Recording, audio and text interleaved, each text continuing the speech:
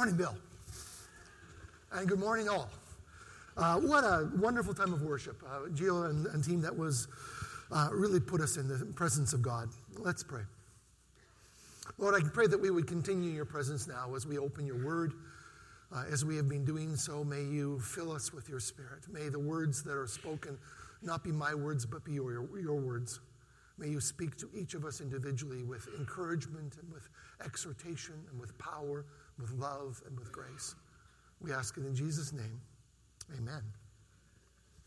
We are in that marvelous series or time of the year when we're thinking specifically about Lent and about Easter and preparing ourselves for this incredible time of the year. And our series is Reborn. What a marvelous concept that Jesus and God don't just give us a new start in life, but that through the power of the Spirit, we have a new life to start. We're made new. We're made new in a kingdom that is responsive and able to move in God's power. Last week, if you were here, Kevin spoke, and he spoke extremely effectively about the kind of follower we are of Jesus. Are we merely a kind of a social media follower where out of curiosity or association with someone else, you say you're a follower, and it means that you sort of pay a little bit of attention to what goes on in their life, but there's no real commitment, there's no real engagement. But the question that Kevin asked us, are we going to be more than just that? Are we going to be more than just the follower who just plays a sort of curiosity kind of interest? Or are we going to be a follower that seeks to align our life and our understanding with the rabbi, with the great rabbi, with the teacher Jesus? Kevin gave that marvelous image that to be associated with a rabbi, to be a follower, to be instructed in that way, meant to have your identity and your connection so strong that you were even prepared sometimes to do outlandish things. We are coming up next week to the amazing Palm Sunday and the triumphal entry of Jesus into Jerusalem and the preparation for this feast that we celebrate each week. And Jesus told his followers, as Kevin said so well, to go and basically steal a donkey. And if somebody says, yeah, we got this covered.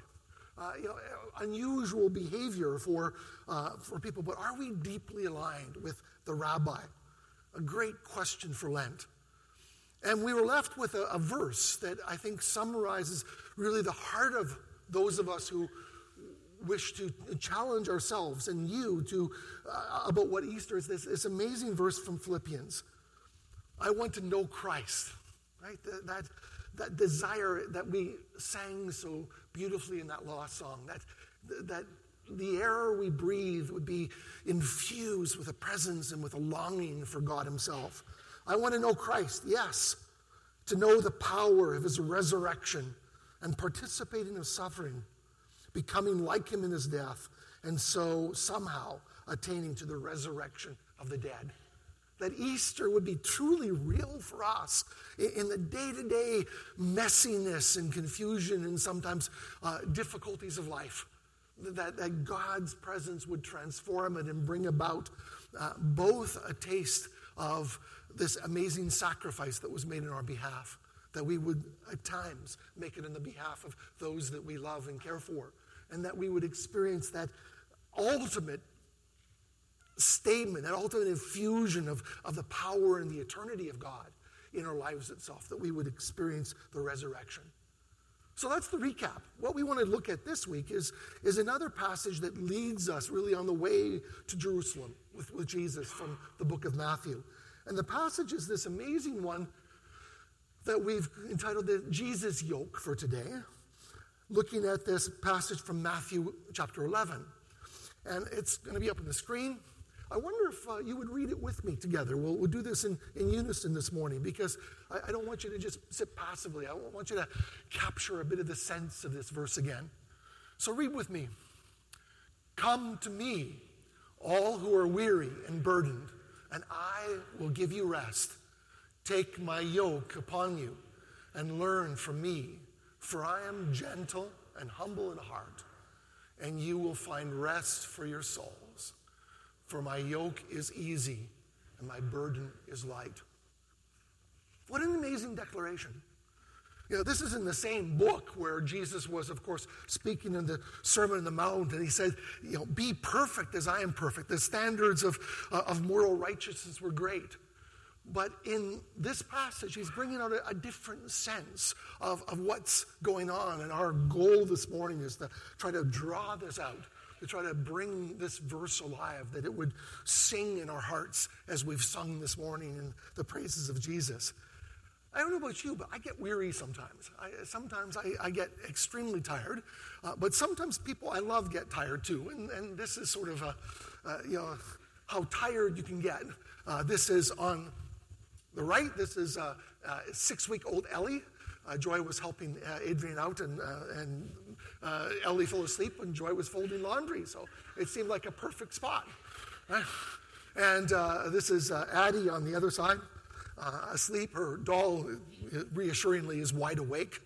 Do you get weary? I'm sure we all get weary. The world is a wearisome place sometimes. There's challenges going on.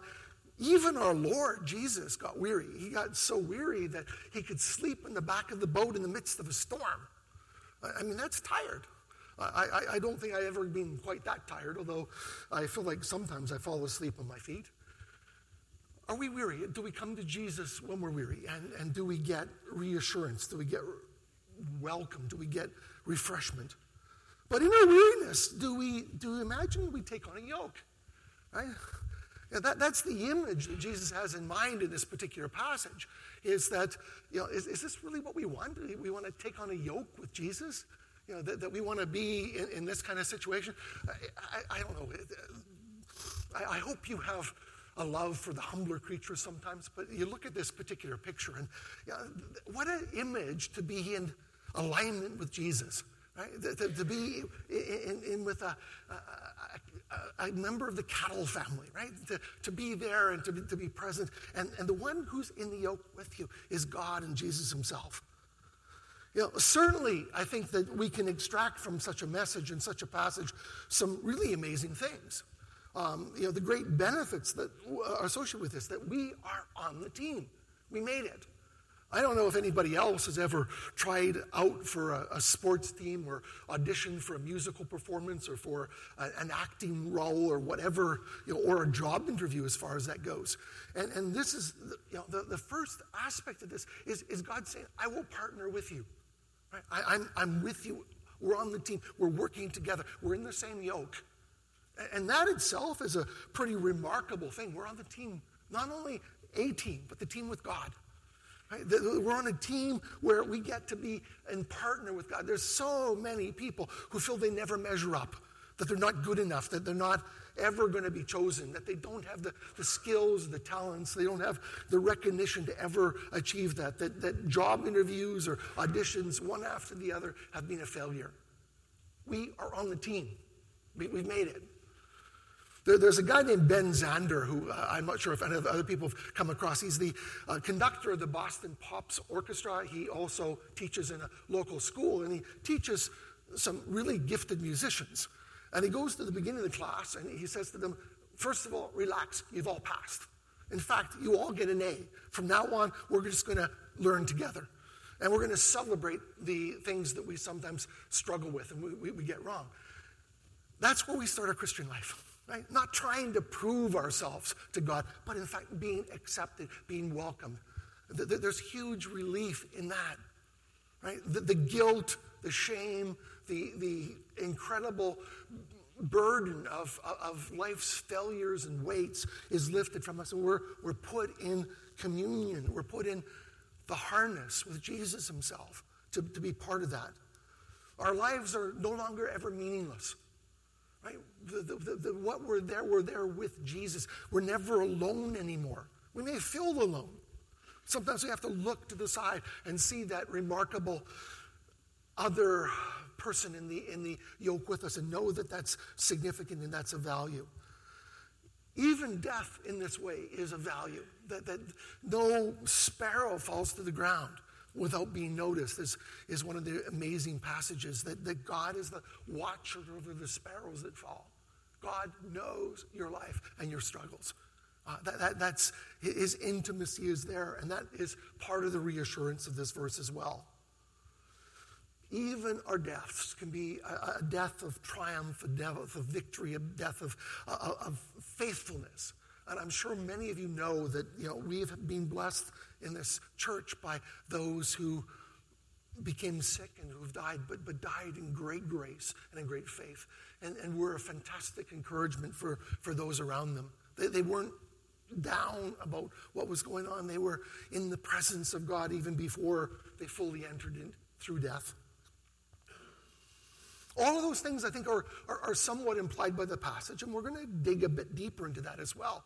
I've got up here sort of a bit of a remembrance. I don't know about you when you were growing up, if there was ever a time in your life growing up where all of a sudden something happened to you or you heard something, and you said, that's important.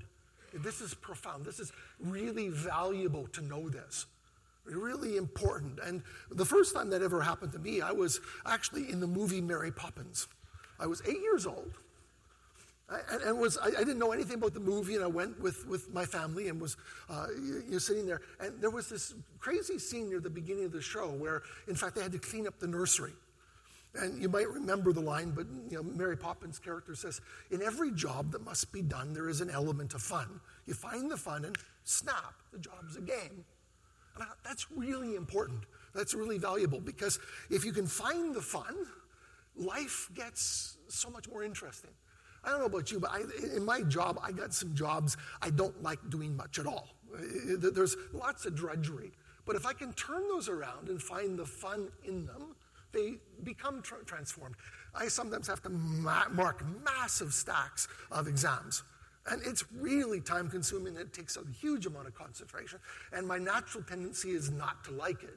But if I can get curious about what they've understood and what they haven't understood and what they've seen and where I can do better, if I can fan my curiosity, the task is much more easy.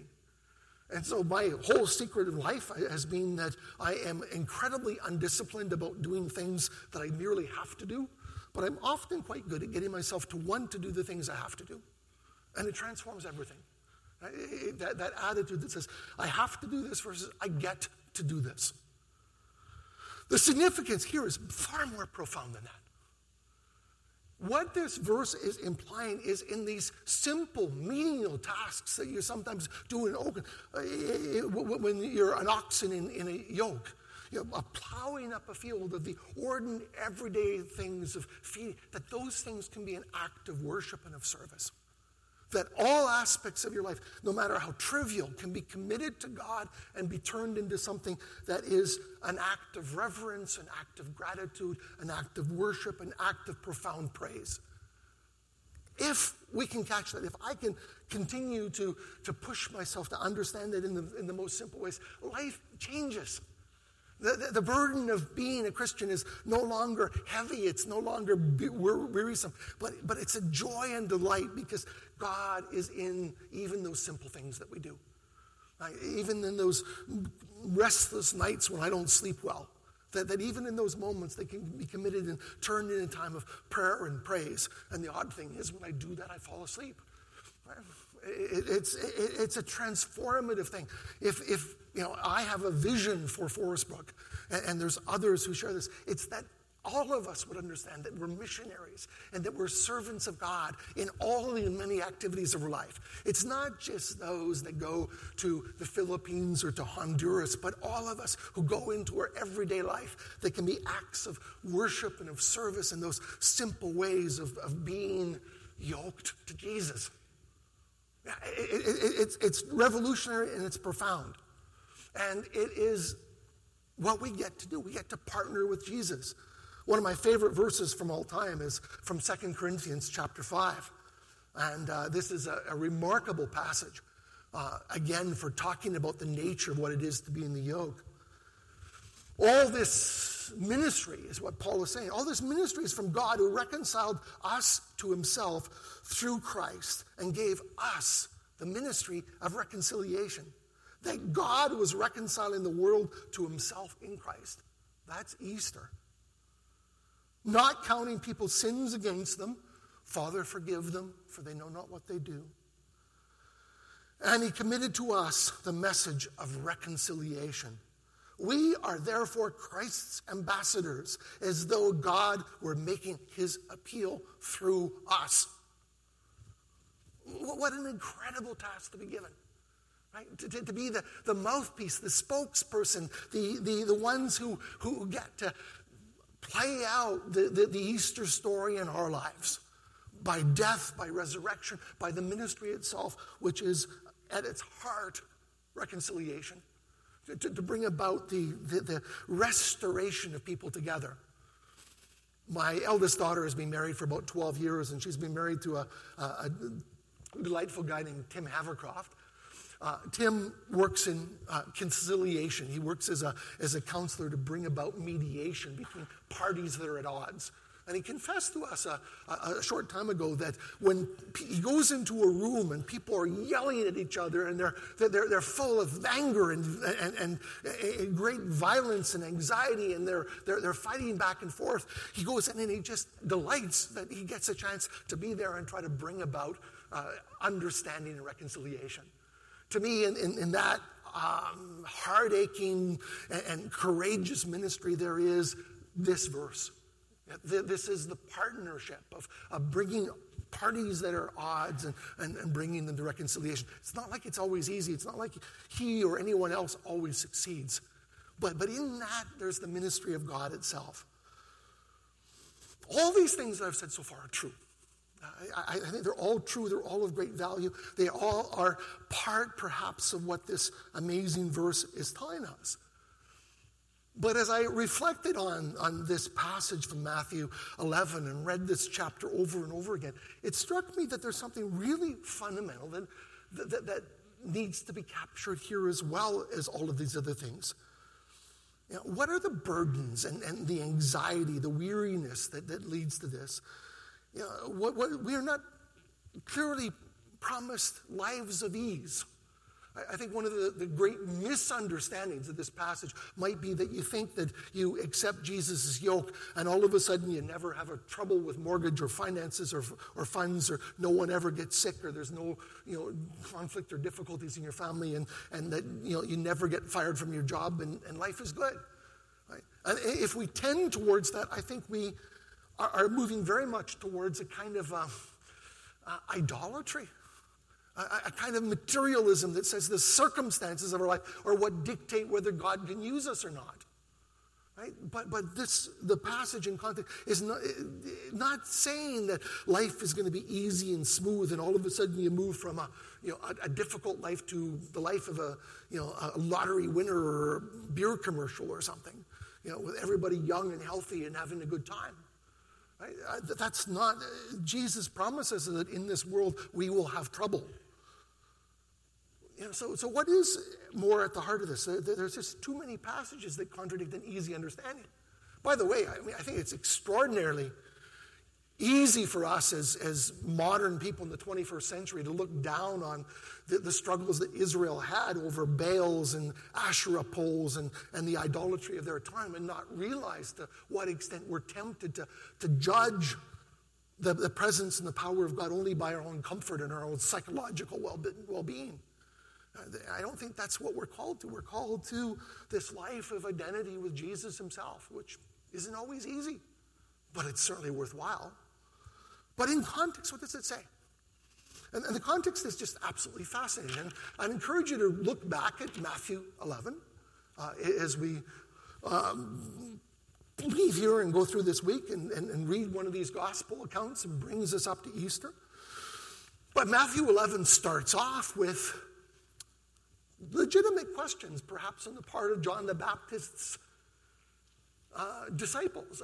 Jesus was sort of touted as John as being somebody of great significance, and I think John, like many others, felt that this was a political leader that was going to bring about political revolution against the Romans. But that's not what Jesus was doing, and John is in prison, and Jesus is doing this thing, and a bunch of disciples and say, like, who are you? And this is what Matthew 11:2 says. When John heard in prison that what the Messiah was doing, he sent word to his disciples and said to them, "Are you the one who is to come? Or wait to another? Did I get it a little bit wrong here?" Jesus answered them, "Go and tell John what you hear and see. The blind receive their sight. The lame walk. The lepers are cleansed. The deaf hear. The dead are raised. And the poor have the good news brought to them. And blessed is anyone who takes no offense at me." See and hear and look and see what God is doing. A little bit later on in the same passage, in verse 16, it says, Jesus is reflecting, "To what do I compare this generation? It is like children sitting in the marketplace and calling to one another. We played the flute for you and you did not dance. Upbeat, fun song and you didn't celebrate. We wailed and you did not mourn. For John came neither eating nor drinking, and they say, he is a demon. The Son of Man came eating and drinking, and they say, look, a glutton and a drunkard and a friend of tax collectors and sinners. Yet wisdom is vindicated by her deeds." And then there's this remarkable passage where Jesus denounces some of the towns that he's done great miracles in. And the denunciation is powerful and pretty graphic. Then he began to reproach the cities in which he had done most of his great deeds of power because they did not repent. "Woe to you, Chorazin! Woe to you, Bethsaida! For if the deeds of power done in you had been done in Tyre and Sidon, they would have repented long ago in sackcloth and ashes. But I tell you, on the day of judgment, it would be more tolerable for Tyre and Sidon than it was for you." They saw great things and they did not respond. John the Baptist was seeing things, but somehow missing some of the points. And at this time, Jesus said, the passage that leads right up to our passage, at this time Jesus said, "I thank you, Father, Lord of heaven and earth, because you have hidden these things from the wise and the intelligent and have revealed them to infants. Yes, Father, for such is your gracious will. All things have been handed over to me by my Father, and no one knows the Son except the Father, and no one knows the Father except the Son, and anyone whom the Son chooses to reveal him." The whole passage in Matthew 11 is bringing about the idea that our primary and principal responsibility as people of God is not to do great things ourselves, but to stand back and watch what God can do. In the road to Jerusalem that we're following to Lent, we are going to follow the steps of Jesus, the Via Dolorosa. We'll follow Jesus and we'll see the mockery, we'll see the shame of someone who has the power of the world at his control. We'll see those things and we'll see that he does not act. Power was relinquished, not grasped. That God's love poured out and took the punishment that we deserved. And we sit back only in the audience and we watch and we say, God, how great your love is for us. And then we see the power of God revealed in the resurrection morning.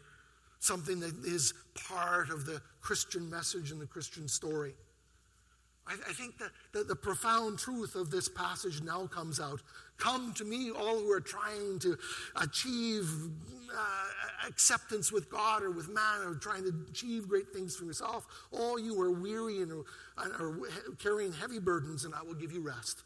Take my yoke upon you and learn from me, for I am gentle and humble in heart, even like an ox or a cattle. You will find rest for your souls, for my yoke is easy and my burden is light. Our primary role, our primary task is to behold, to see what God is doing. Our primary responsibility, this breakthrough. I love this image that Rachel has given us for Easter of this the pavement through which a seedling is bursting out. An image of spring, an image of Easter, but an image of rebirth, an image of coming again to life. That our primary responsibility is not to obey the many demands and commands of the law, or even to be great movers and shakers. That's not our primary response. That may flow out of what God is doing in our midst, but rather to live a life of gratitude and worship. To see what God is doing, to behold what God has done, and to see God's goodness and provision and to welcome that into our lives. That's what Chorazin and Bethsaida did not do. They saw great acts of power. That's what John the Baptist needed to see again. Right? That God is in the presence. In your life, in my life, will come God's sightings. There'll come those moments where God just reveals himself and opens us up. And our key responsibility, our key light load is not to create those moments. We can't do that. But it's to celebrate them when they come, to revel in what God is doing, and to respond in gratitude and in reverence. To have a life of worship in response to the amazing things that God did when he came to earth and took upon himself our sins and our betrayal and our shame and our rebellion and our violence and our failures. The light burden comes from simply standing back and say, behold the Son of Man. Are we alert to God's sightings? You know, here on the edge of spring comes officially on Tuesday. Here on the eve of Easter, here at Forest Brook, in this sanctuary, do you come in the morning not just to sing songs and have a vicarious experience of someone else's spirituality, but in fact to open your heart to God and to let God do an amazing work in you, to heal and to bless and to fill you with his power and his spirit and his love. In Ajax and in Durham, our mission in our lives, in our work, in our place, in our family, in our neighbors, in our tasks, in our travels, in our hotel rooms, in our airplanes, in our day-to-day activities, in our GO train. In all of those things, simply to be ready to respond to God's initiative, to God's power, to be there expectant, to be coming to the service expectant, to hear in the scriptures that are read, in the passages that are sung, in the words that lift up our hearts, to have that encounter with God himself. I'm sure I am not the only one here who knows that they get the resurrection at certain levels of my life, but in no other levels, they haven't yet penetrated. And after my 45 years of being a Christian, what is totally clear to me is that Jesus in my life is in fact humble and gentle. That in fact does not force open doors and doesn't use ramrods and break into areas that I've partitioned off still. But he waits for us to open up our lives and say, come into my fear of death or failure, my fear or my guilt. Come into my all aspects of my life, my money, my power, my sexuality, my social relationships, my relationships with my family. Fill those things with your power and with your presence. My everyday life become alive with who you are and what you're doing. It's always dangerous to read something that is particularly significant to you in a church. The book of the Bible is entirely full of poetry. There are hundreds and hundreds of hymns and psalms and places where you just sit back and worship. I some years ago stumbled across this remarkable poem by Michael Sadeo. He captures something about everyday moments being God moments.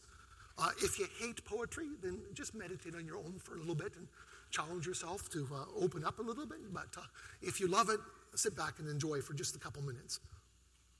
What does it mean, suddenly, effortlessly, to touch the core? Mostly in the glow of friends, but today just strolling the length of a city street. Carnival moments, the apple back on the tree, in a garden lost, a garden longed for. I move among traders, stacks of aubergines, rows of tiger lilies, rings of silver cornelian, a feast of action. Cross-legged an Indian plays music on a saw blade, glittering in the sun. In the sweat of thy face thou shalt eat bread. First hearing that story, I bled for Adam. I bump into an acquaintance and begin to apologize. Taking a break, I'll get back to work tomorrow. Puritan me, so afraid of paradise. Anaxagoras the sage, a century before Plato, molded over on a straight like this in Athens. First question, why are we here on this earth? Answer, to behold. No excuses called for. Contemplation, seen, fierce and intense. This majesty, this fullness, does it all foreshadow another Eden? The air is laden with yearning. I can't say for what, and I can't be silent either. Rejoice, rejoice. To attest the gift of the day, to saunter and gaze, to own the world. At Easter time, we're not called to do great things. At Easter time, and as we prepare for Lent, we're not called to be ambitious for our own lives. Even some of the things we do for Lent are usually sort of mini self-improvement projects sometimes of I got to lose some weight, or I got to be a bit careful about the way I'm spending my time. But we're called to behold this, a feast of celebration, a feast of a new covenant, of body that was broken for us to bring us back into relationship with God, not because we deserved it, but because God's love is overwhelming. A new covenant, a new basis for a relationship with God that's built in the sacrifice of Jesus himself. This is not cannibalism. This is celebration of an amazing God who loves us so extravagantly that he brought us to Easter. He brought us to this celebration. He brought us to it as a statement of his love. And our main job at Easter is to stand back and behold.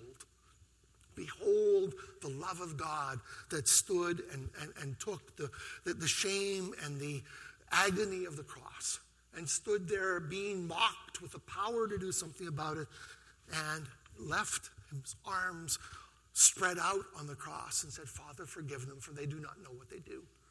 The everlasting grace that comes into our life and says, simply see and accept those God moments where in an incredible sunset, or in a moment with family, or in a quiet prayer, or in a quiet victory over something small, we see the power and the presence of God. What an amazing joy it is to live a life of exhilaration based on a partnership with the humble one beside us. The one who won't force his way into our life, but invites us over and over again to feel his power, his strength, his control, his wisdom, as he leads us in the path of green pastures and of an easy yoke. It's easy and light and easy to do. I want to close again with that remarkable prayer from Philippians that Kevin brought to our attention last week. Amazing desire, a profound desire. May you pray with us together and with me. I want to know Jesus, yes, to know the power of his resurrection, the participation in his sufferings, becoming like him in his death, and so somehow attaining to the resurrection of the dead. A reality in the world that changes every other reality. A reality that says life is not materialism. Life is not just a sequence of genetic impulses. It's not just a bunch of material things. But the power of God was released. And in the resurrection, we had the foretaste of our resurrection. Of life eternal with God himself. That's not a bad thing to hope for. That's something that we can taste and foretaste now. Will you pray with me?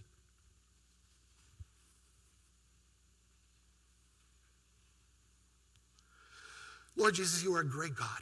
You are a powerful God, and you have called us into your presence to watch you at work, to see how great your love is, to see your power, to see your holiness, to see your death, to see your resurrection, and to be here at this table to accept a sacrifice made in our behalf and know that we stand here not because of